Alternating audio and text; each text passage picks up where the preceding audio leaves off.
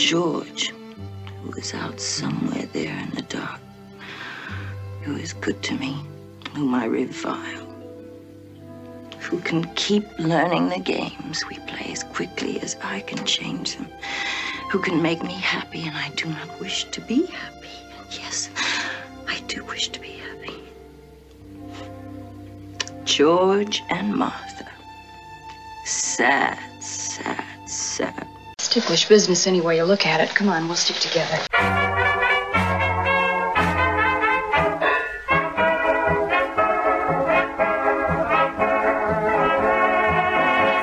It's Ticklish Business, the podcast devoted to honoring and deconstructing classic cinema. I'm Kristen, joined by the lovely, amazing, and always right Samantha Ellis.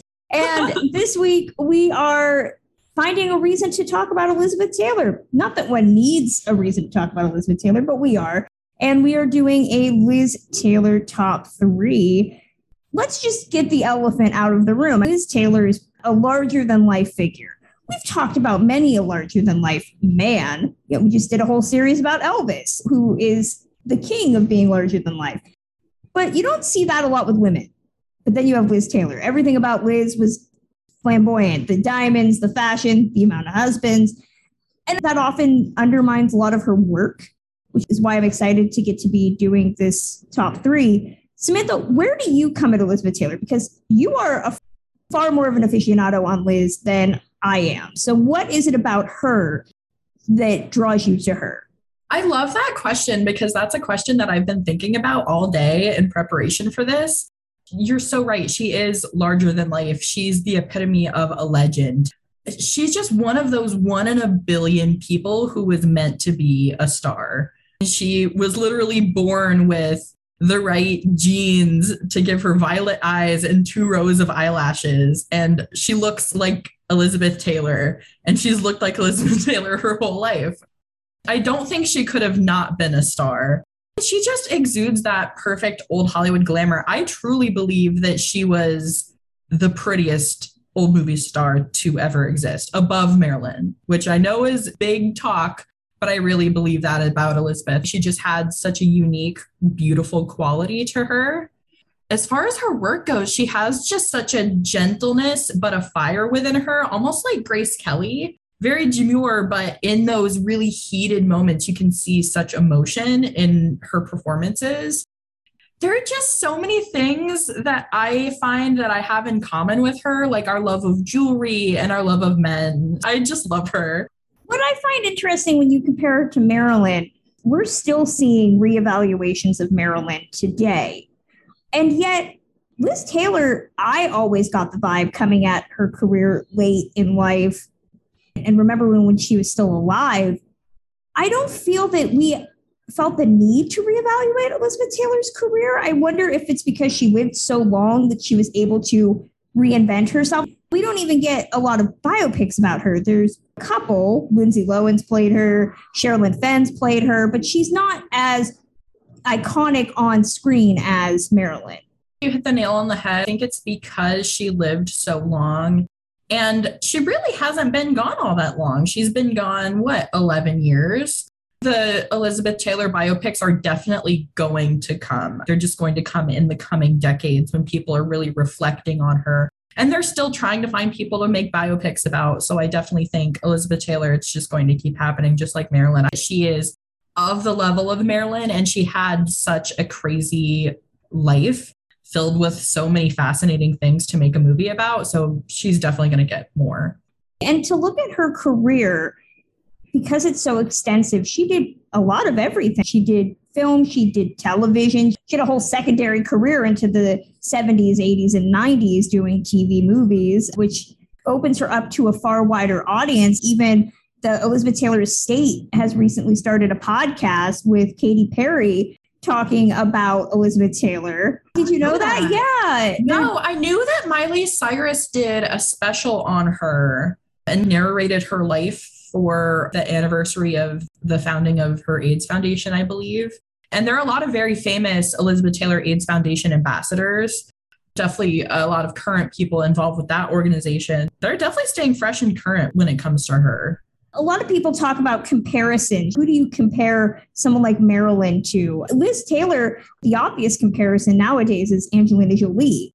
Both very beautiful women, both having very public private lives, both became philanthropists and goodwill ambassadors. That also helps to create longevity for an audience, because if you can easily compare yourself to another star of today, it's why we do this show, making these stars relevant. That also is another point in her favor.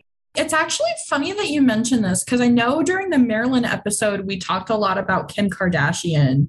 If I had to pick a modern Elizabeth Taylor, for me, it would be Kim, because of all the marriages, all the scandals, the love of over-the-top decor and jewelry and fashion, and the fact that they are very much underestimated beautiful women. Okay, I would maybe give you that, though. And all Kim the kids. K, and all the kids, yes. Though Kim K does not have the film and television, well, the film career at least. True. That's very true. That's yes. the one thing that I would say is absent. I did hear that they were friends towards the end of her life, so at least she gets the Elizabeth seal of approval. I'm always fascinated by who was friends with Elizabeth Taylor.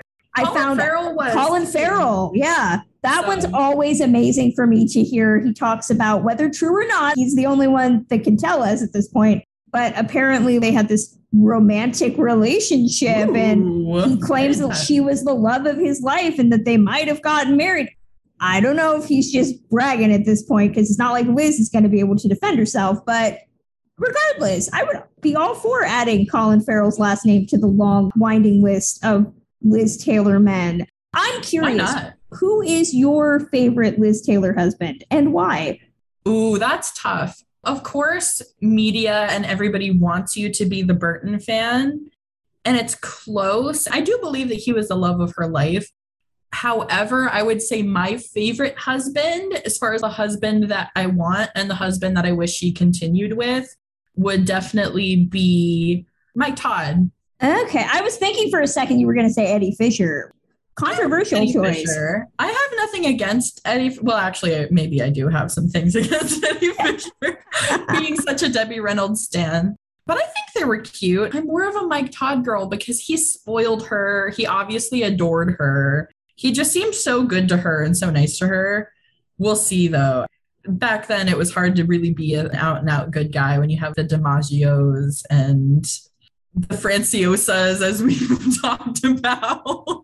There's always Franciosas. For me, I'm a Burton stan. The fact that they tried so hard to make it work, getting married twice. If you've ever read the book Furious Love about their relationship and just read the poems and the love letters that Richard Burton wrote to her, regardless, they had some fire and some passion for each other, and I support all of that. If we're going just off of aesthetics, and I hate to say that I like this period because the pictures are so pretty and we know that it was not a good relationship, Nikki Hilton.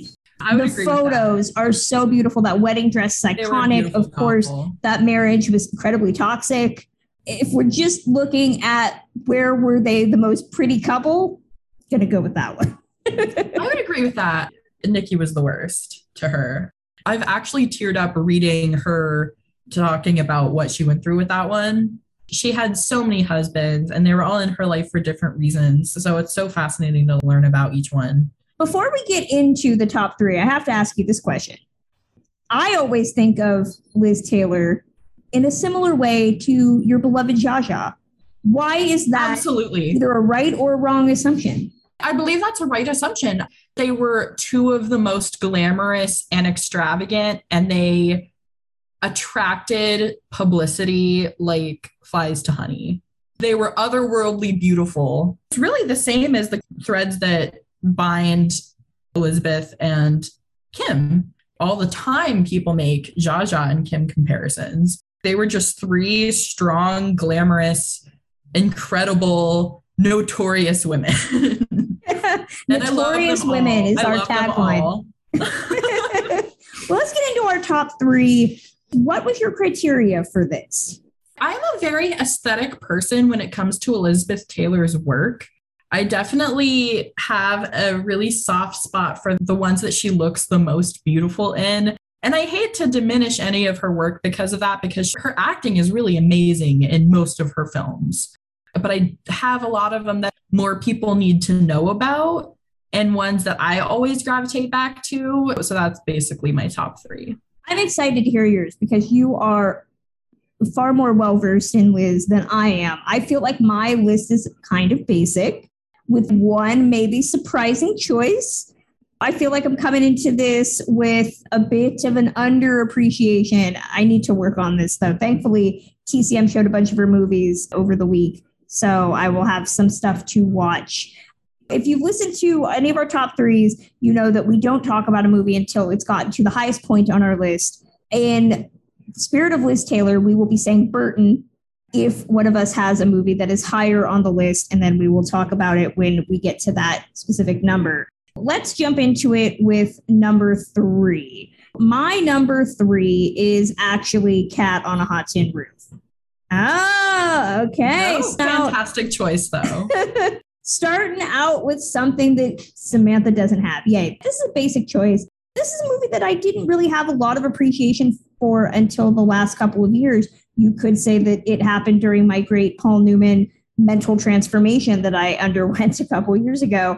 I rewatched this. As much as this is Newman being billed first, this is really Liz Taylor's movie in a lot of ways. Liz Taylor plays Maggie, who is married to Paul Newman's character, who is literally a big, beautiful blonde dude named Brick. They have a very fraught relationship that is not sexually fulfilled, because if you've read the original Tennessee Williams play, it's because Brick is gay. But because it is the 1960s, we cannot have that problem. So we just allude to it at the end. You can't have a movie with Paul Newman and Liz Taylor not hooking up. So spoiler alert, the movie ends with them having sex because the 60s. What I really appreciated rewatching this movie recently for the Liz Taylor of it all is that it's a movie that understands that she's beautiful and shows the curse of that.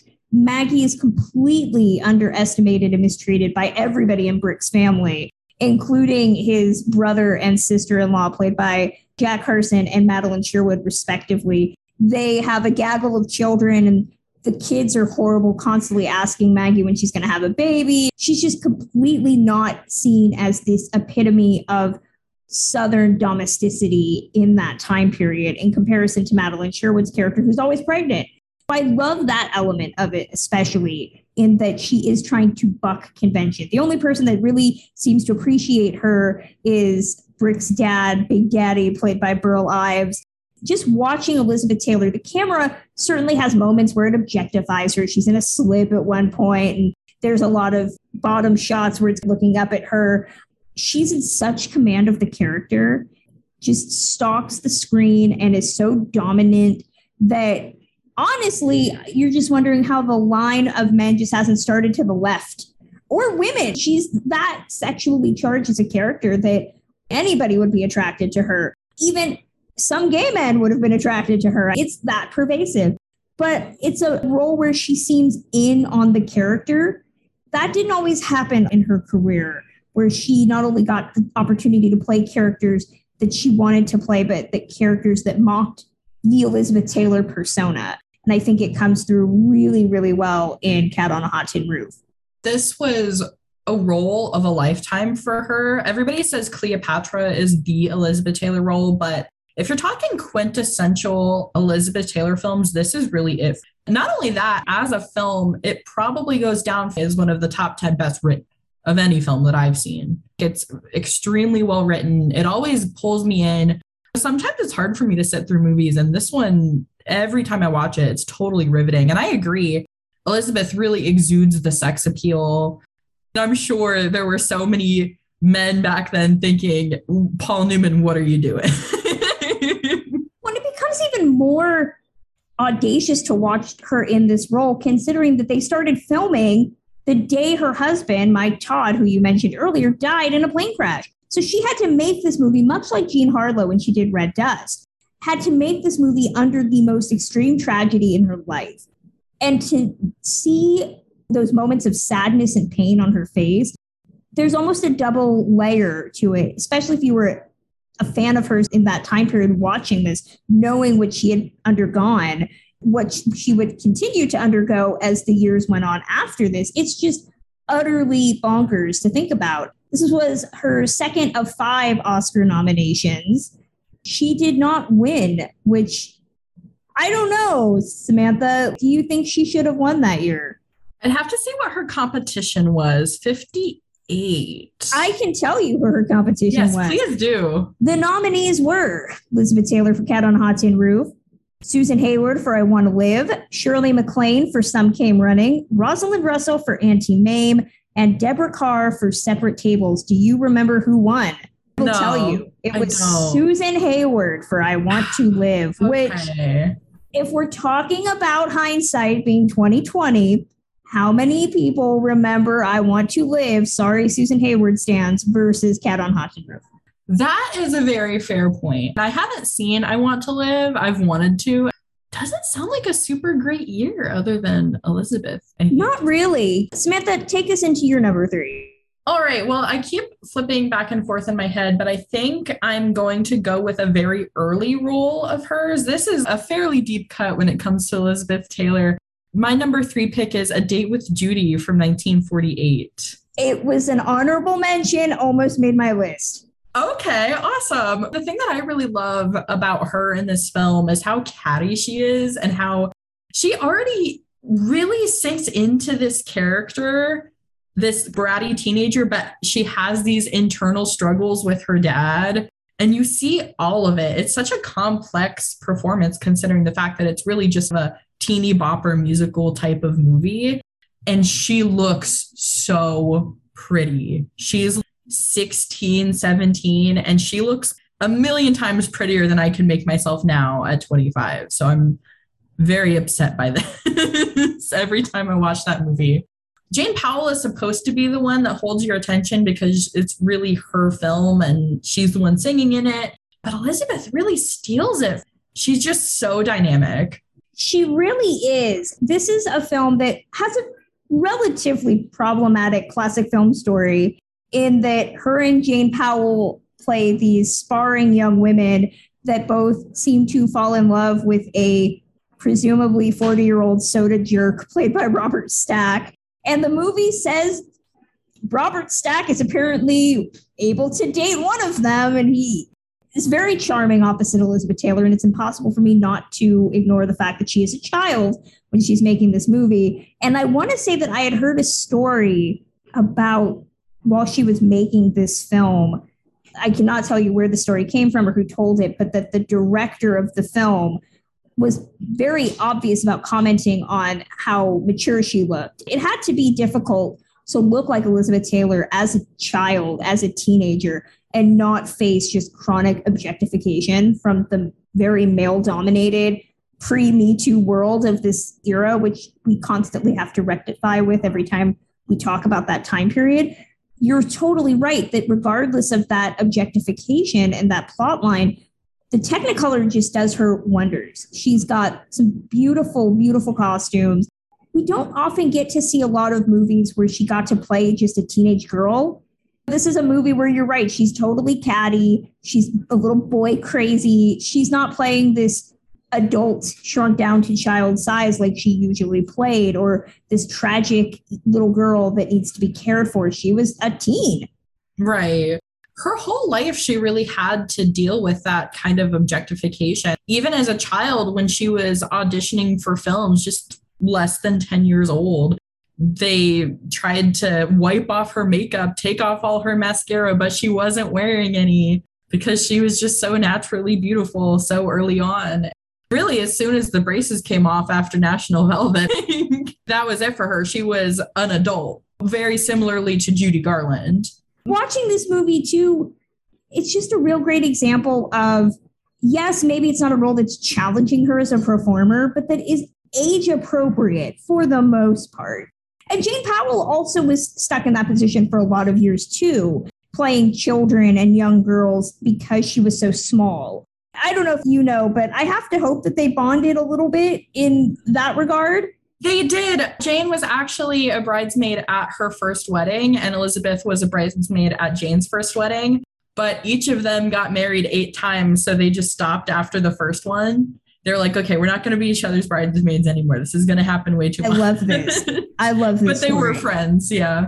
I'm glad you got to include this movie. It's a deep cut that does not get nearly enough love.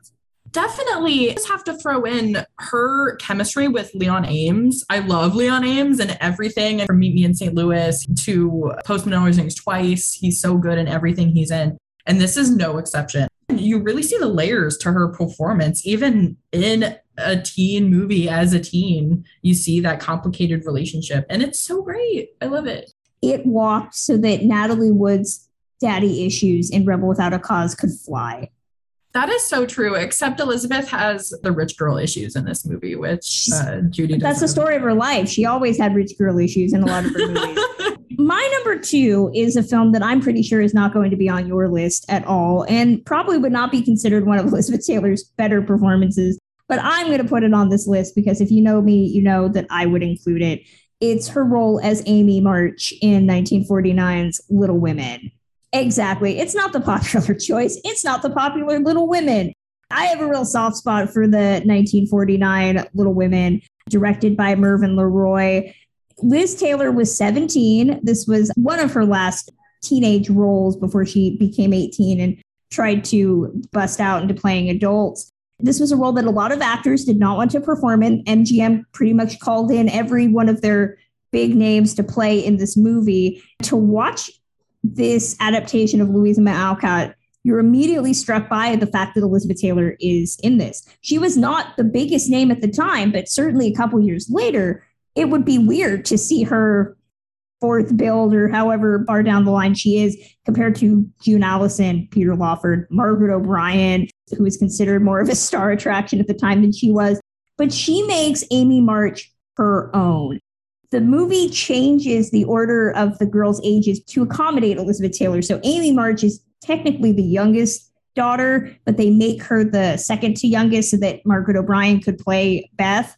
What I appreciate about that change is, much like A Date with Judy, we get to see her, Amy March, being this catty, rich girl on the outside, poor girl in reality. And she gets to do some really good comedy, too, which we don't often consider Elizabeth Taylor a comedian. But she gets to do some great one-liners here, whether she's talking about using bad grammar to talk about how her teacher is obviously not understanding that she is a wealthy woman and she has friends in high places. I just love her snooty accent, which works really well in this movie. Or the weird obsession that they give her with food, which would become a muckle later as Elizabeth Taylor did struggle with weight. But I love watching the sequences where she is trying to hold on to food because it is that time period where you're going without. So there's a moment where she's at the Hummels, which is the poor family that takes all their stuff. And she's got the popovers and she's playing this game with the kids. One for you, and one for me. And she's taking bites. And it's just really fun, pure comedy that she was not given enough opportunities to showcase. The blonde hair's a bit ridiculous, yes, and they do tamp down her growing bosom. I just love the performance so much. If it was the role that was going to transition her from child to adult, she did it really well. I believe we've discussed this. I have not seen any version of Little Women. I do not even know the story. How do you not even know the story? How are you a girl in this era? I know it's about 4 women, and I probably know 2 or 3 of their names, and that's about it. I do not know how you've lived on this earth for 25 years, having never read or seen any version. There's a version literally for your age bracket. I know. I'm well aware of all the versions, and I'm interested in all the versions.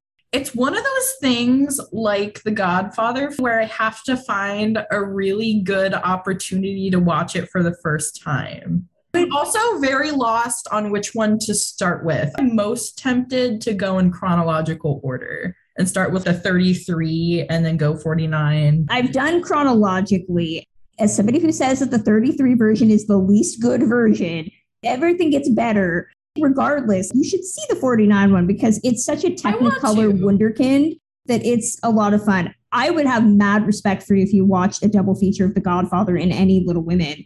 Just the transition alone would be amazing. We just need to kill two birds with one stone here. Little Women and The Godfather. That's the perfect double feature. We call it Little Godfather Weekend, and it would be amazing.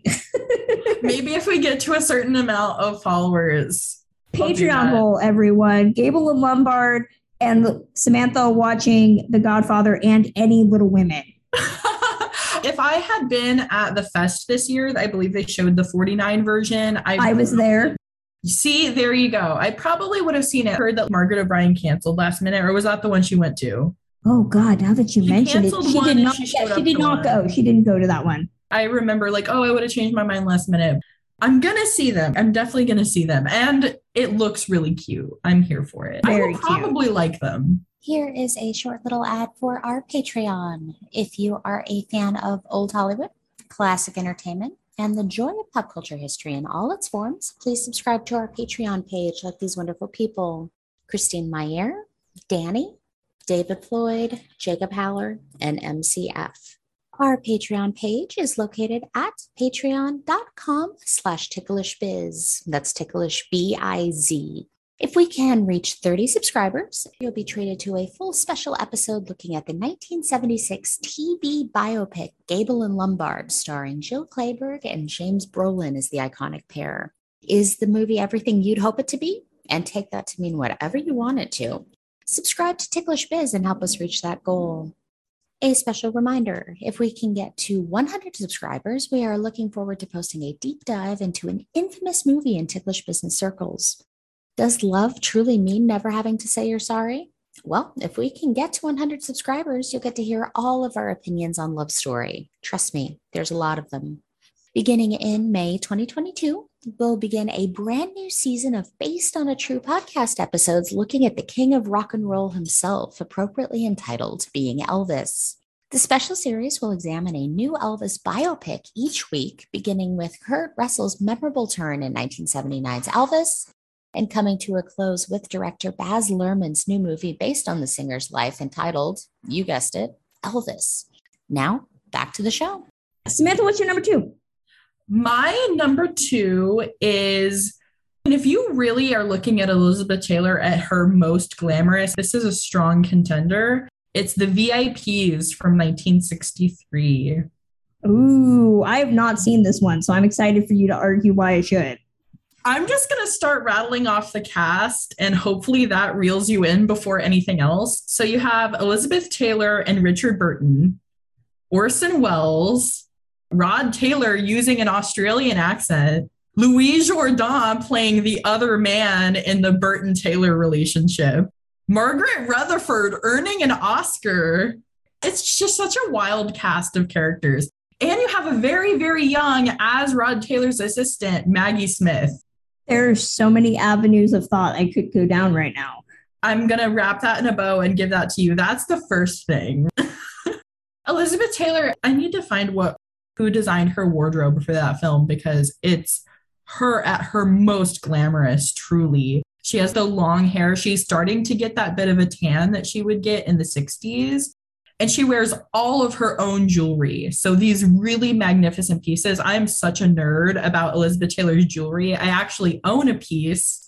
I have a brooch from one of the Julian's auctions that they had for Elizabeth. If you are in the auction market, I believe that Julian's is auctioning off more Elizabeth Taylor clothes at their July auction. I believe 99% of Elizabeth Taylor auctions are caftan. Gucci sweaters and a lot of designer outfits that I wish I could fit into. Unfortunately, I don't believe that Liz and I are the same size, which is sad. Seeing costume design by Pierre Cardin, but he was uncredited. A ton of people worked on this. She looks amazing, no matter how many hands were in the pot, no matter whose hands was in the pot. She looks amazing. It's such a soap opera. It's so dramatic. Literally, if you cut it into 30-minute segments, it would be a soap opera. It's that perfect guilty pleasure, love drama of the 60s with her and Burton that you want to just gobble up. I am all for this. You had me at a love triangle involving Liz, Burton, and Louis Jourdan. I don't know how hot that could get, and it's the so 60s. Hot. That's just shocking to me. And she Add that definitely to the shows her list. cleavage off in this film more than any other. So if it's not hot enough already. She was like, listen, there's 2 hot dudes in this movie. I'm just going to have to emphasize everything at this point because it's too hot. Everything she has going on in the 60s. I'm very aesthetically drawn to certain Liz films as opposed to others. The early to mid 50s, I wane a little bit. She really hit her strides in the late 40s and the early to mid 60s. Those are the 2 Liz eras that I love the most. I feel like I'm more of a 50s Liz gal, which is bizarre that I would gravitate towards that era. I get more into them for sure. There are a few that I still haven't seen, like Elephant Walk, which I don't think is necessarily going to be any good, but I still want to see it. I watched about 30 minutes of Raintree County the other day, and it's just so long and boring that I couldn't do it. And Montgomery Clift's face changing by the scene is just depressing. There's a lot of 50s Liz movies I've not gotten to yet. That era is the one that I love the most, which is a good segue into my number 1, which is not an original choice, but it's 1952's A Place in the Sun. No, okay. Again, fantastic choice. If we're talking about the real essential Elizabeth Taylor film, you've encapsulated it pretty well. A Place in the Sun is just that perfect early 50s Elizabeth at her best. I can't wait to hear all the things you love about it. Should say I misspoke. It's from 1951. It was nominated for the Oscars in 1952, which, by the way, shocking thing, Liz was not nominated for an Oscar for this movie, which is utterly hard to believe. I'm not surprised. Right around those early 50s years were really tough years.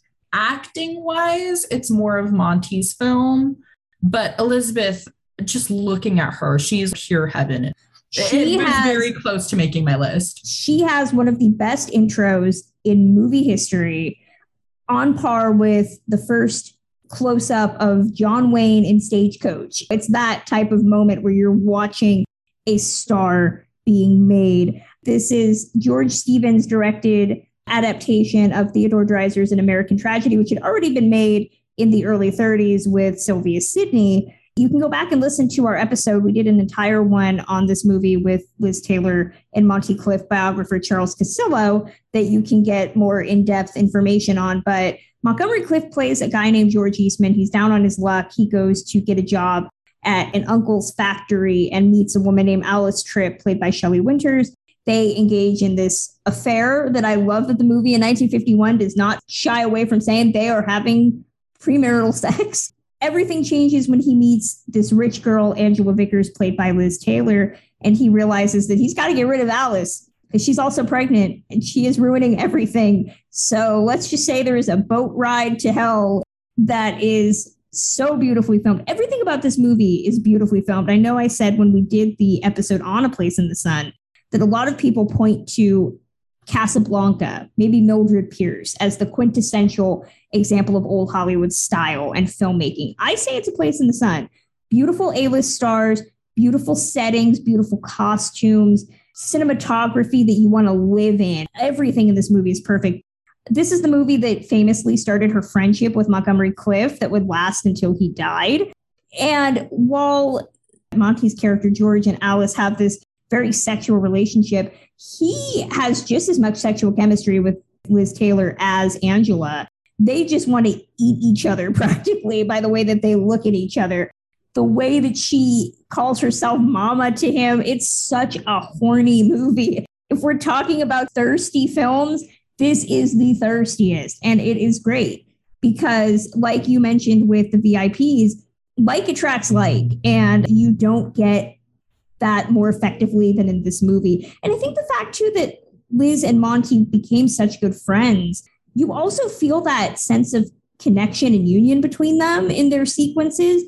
Maybe it's not necessarily as strong as sexual pull, although considering Monty Clift was same-sex oriented, he still is able to act. I'm buying that everybody would have been sleeping with everybody in this movie because they're all just beautiful. But there's a deeper connection that you get that's subtextual between the two of them, considering their deep friendship. It's a perfect movie. If you are looking for something that's just hot, this is the one I always point to. I will interject and say, Monty went on record as saying that the only woman that he ever wanted to have sex with was Elizabeth Taylor. Because he was a smart man. He was a very smart man. Elizabeth Taylor, looks-wise, is number one. Didn't Liz also say that if he had been straight, that she would have married him? Or am I misinterpreting that? I don't know if I've heard that, but I'm sure they would have. And they were incredibly close. She saved his life, of course. And their whole relationship is amazing. Book-worthy, obviously, which I'm so glad that's finally been covered.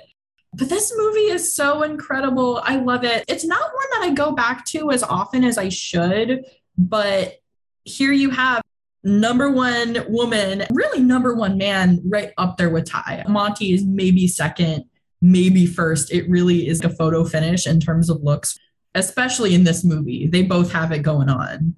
If you want to see two of the most beautiful people on screen together, this is the movie to watch. It's such a juicy story. You really get into it. Everybody does their part. I love Shelley Winters, of course. Elizabeth, I hate to say this is a bit of a step back for her compared to some other movies that she would go on to make.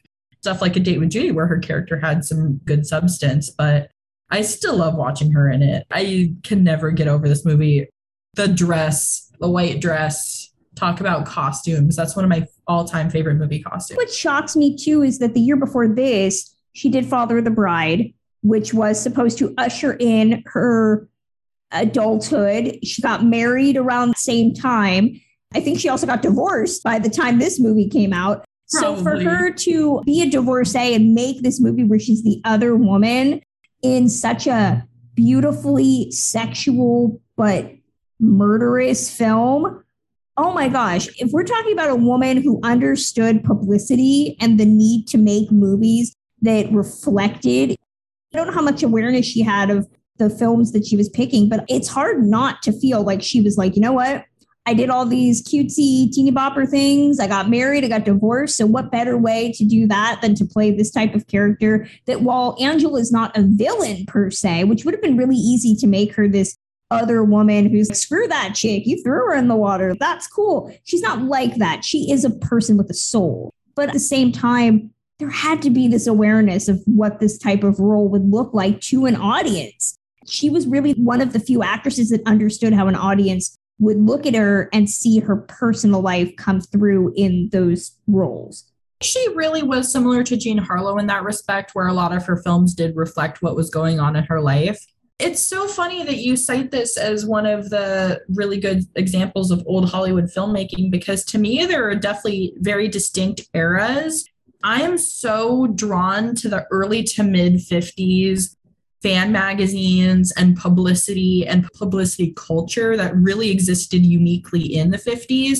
And Elizabeth was such a strong part of that. And I think this movie really was too. I watched this and I'm thinking, I'm sure they're trying to get her makeup look in this movie, and the clothes that she wears are going to be in between the ads in all the magazines. So her Helen Rose dress from Father of the Bride, I mean, became something that women were emulating and buying the patterns so that they could redo them. One of the first influencers in that regard. She really was. She was so ahead of her time. I mean, especially with her perfume line and her activism, she would have killed it on Instagram today.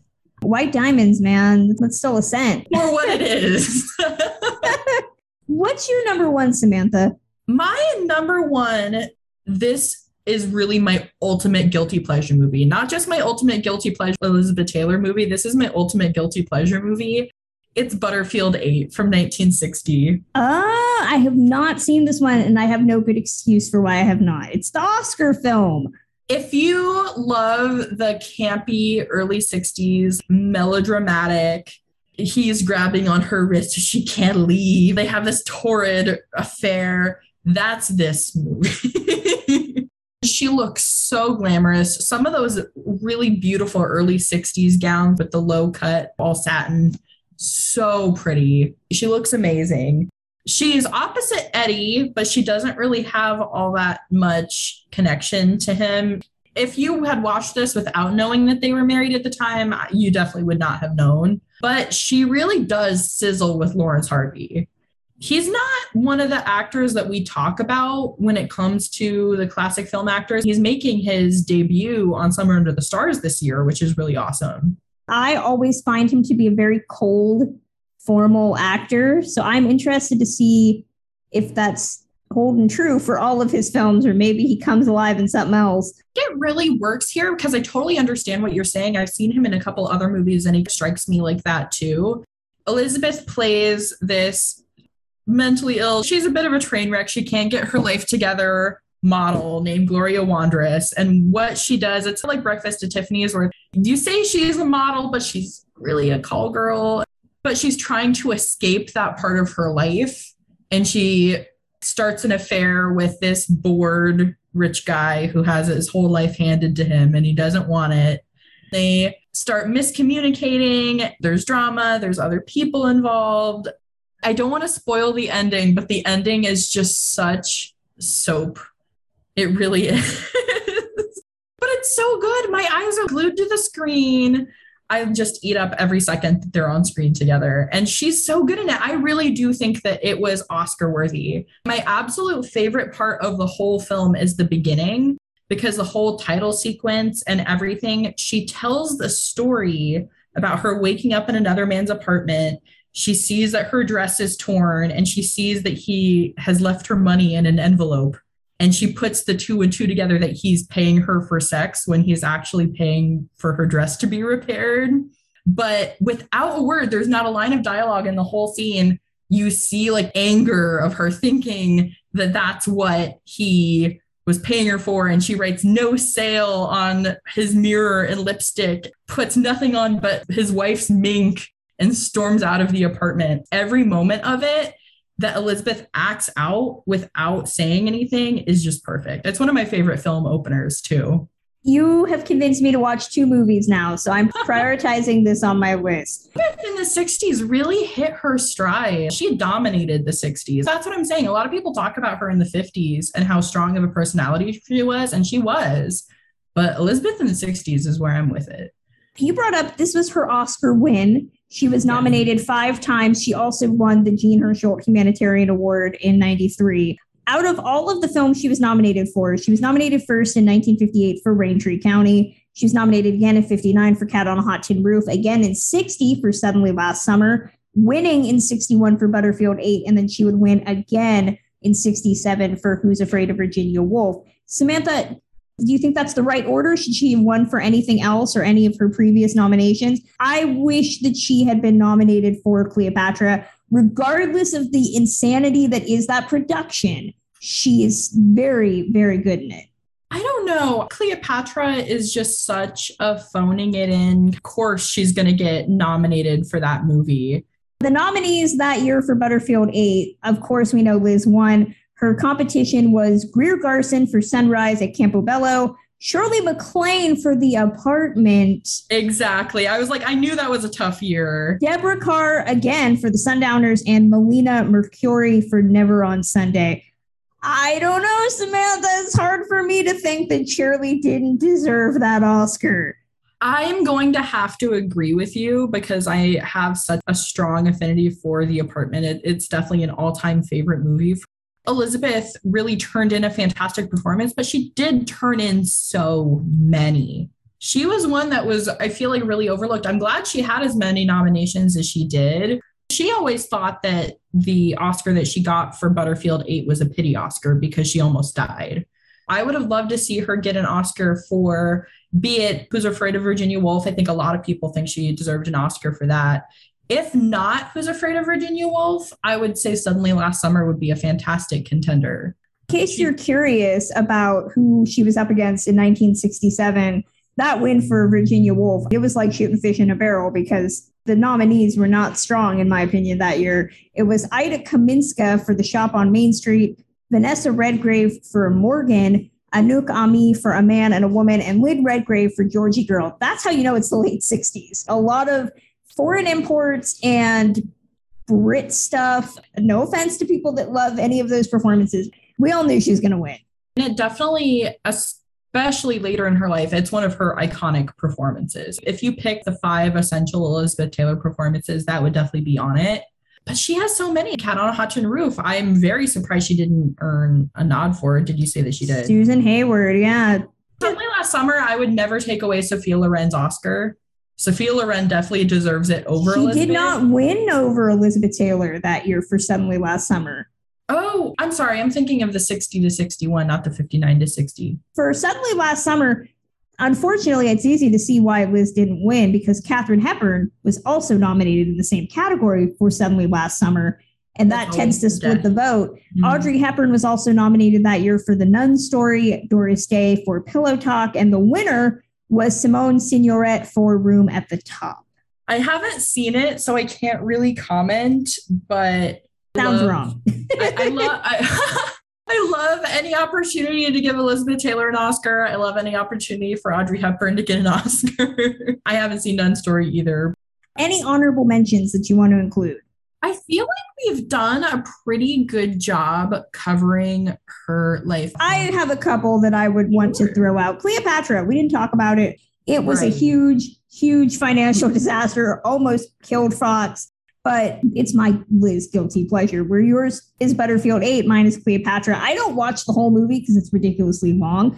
But if we're talking about Liz at one of her sexiest peaks in the 60s, the costuming there does not leave a whole lot to the imagination in many scenes.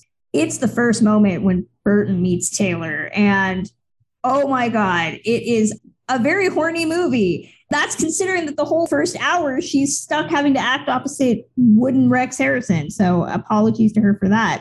1950s Father of the Bride, it's not her movie at all. It's Spencer Tracy's. I would say it's not nearly as entertaining as Father's a Little Dividend either, which is the better movie, but it's an iconic Liz performance. Who's Afraid of Virginia Woolf, the movie that she did win the Oscar for? This one's often a hard sit for me. I really got to be in the mood for just how ugly and angry it is as a film, but to watch her and Richard Burton spar with each other verbally for 2 hours is perfection. And this is a guilty pleasure. This is probably the first Liz Taylor movie I ever saw, but it's 1994's The Flintstones. She plays Pearl Slag-Hoople, Wilma's mother. It is a thankless cameo, but to watch Liz Taylor show up, swathed in 1994 prehistoric minks and diamonds.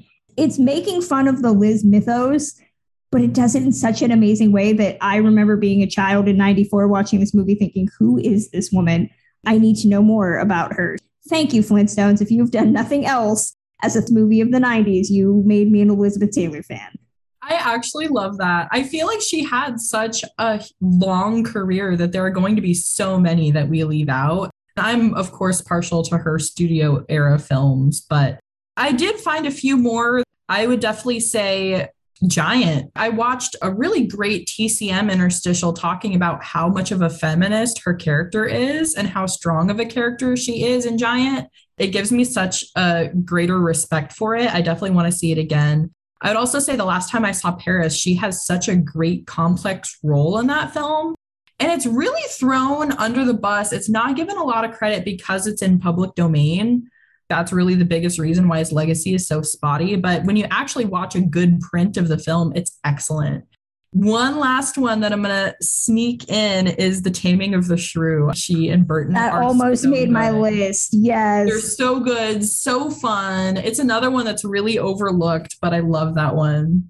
I did want to throw out, if we're talking one more thankless cameo, she has a very brief, you have to pause the movie to actually see her cameo in Anne of the Thousand Days in 1969. She plays a courtesan that bursts into the room when Catherine of Aragon is praying. You can tell right away, if you pause it just right, it is her face and it is her bosom because that's all you can see. She has a mask on. It is such a fun cameo. She wanted to play Anne Boleyn. They told her no. She found a way to be in the movie anyway. I was fortunate to run into Kate Burton, Richard Burton's daughter, at an event, and I brought up that cameo. She was very happy that I had noticed it. That's also one for the list. But listeners, you can let us know any Elizabeth Taylor movie that we forgot to mention. Tell us why it's your favorite. You can email it to us at ticklishbiz@gmail.com. You can also send it to us via Twitter at ticklish_biz, Facebook, Instagram, or TikTok over at ticklishbiz.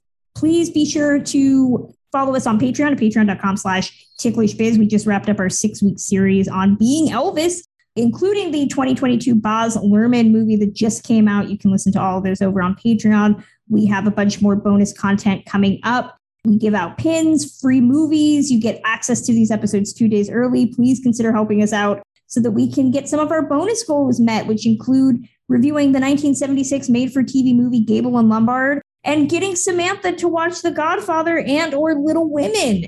Who doesn't want that? That would be amazing, wouldn't it? I need my film education, you guys. Help support this young woman's film education. Also, please follow us on all social media, like and subscribe to us, and make sure you're getting all the latest news. And Ticklish Business is available on all podcast apps, including Spotify and Apple Podcasts. Help us out there on Apple Podcasts. We would love a new review. We've not gotten one in a while. Let us know what you think. If you like us, if you don't like us, if you don't like us, maybe don't leave us a review. But we will be back in 2 weeks with a new episode. Till then.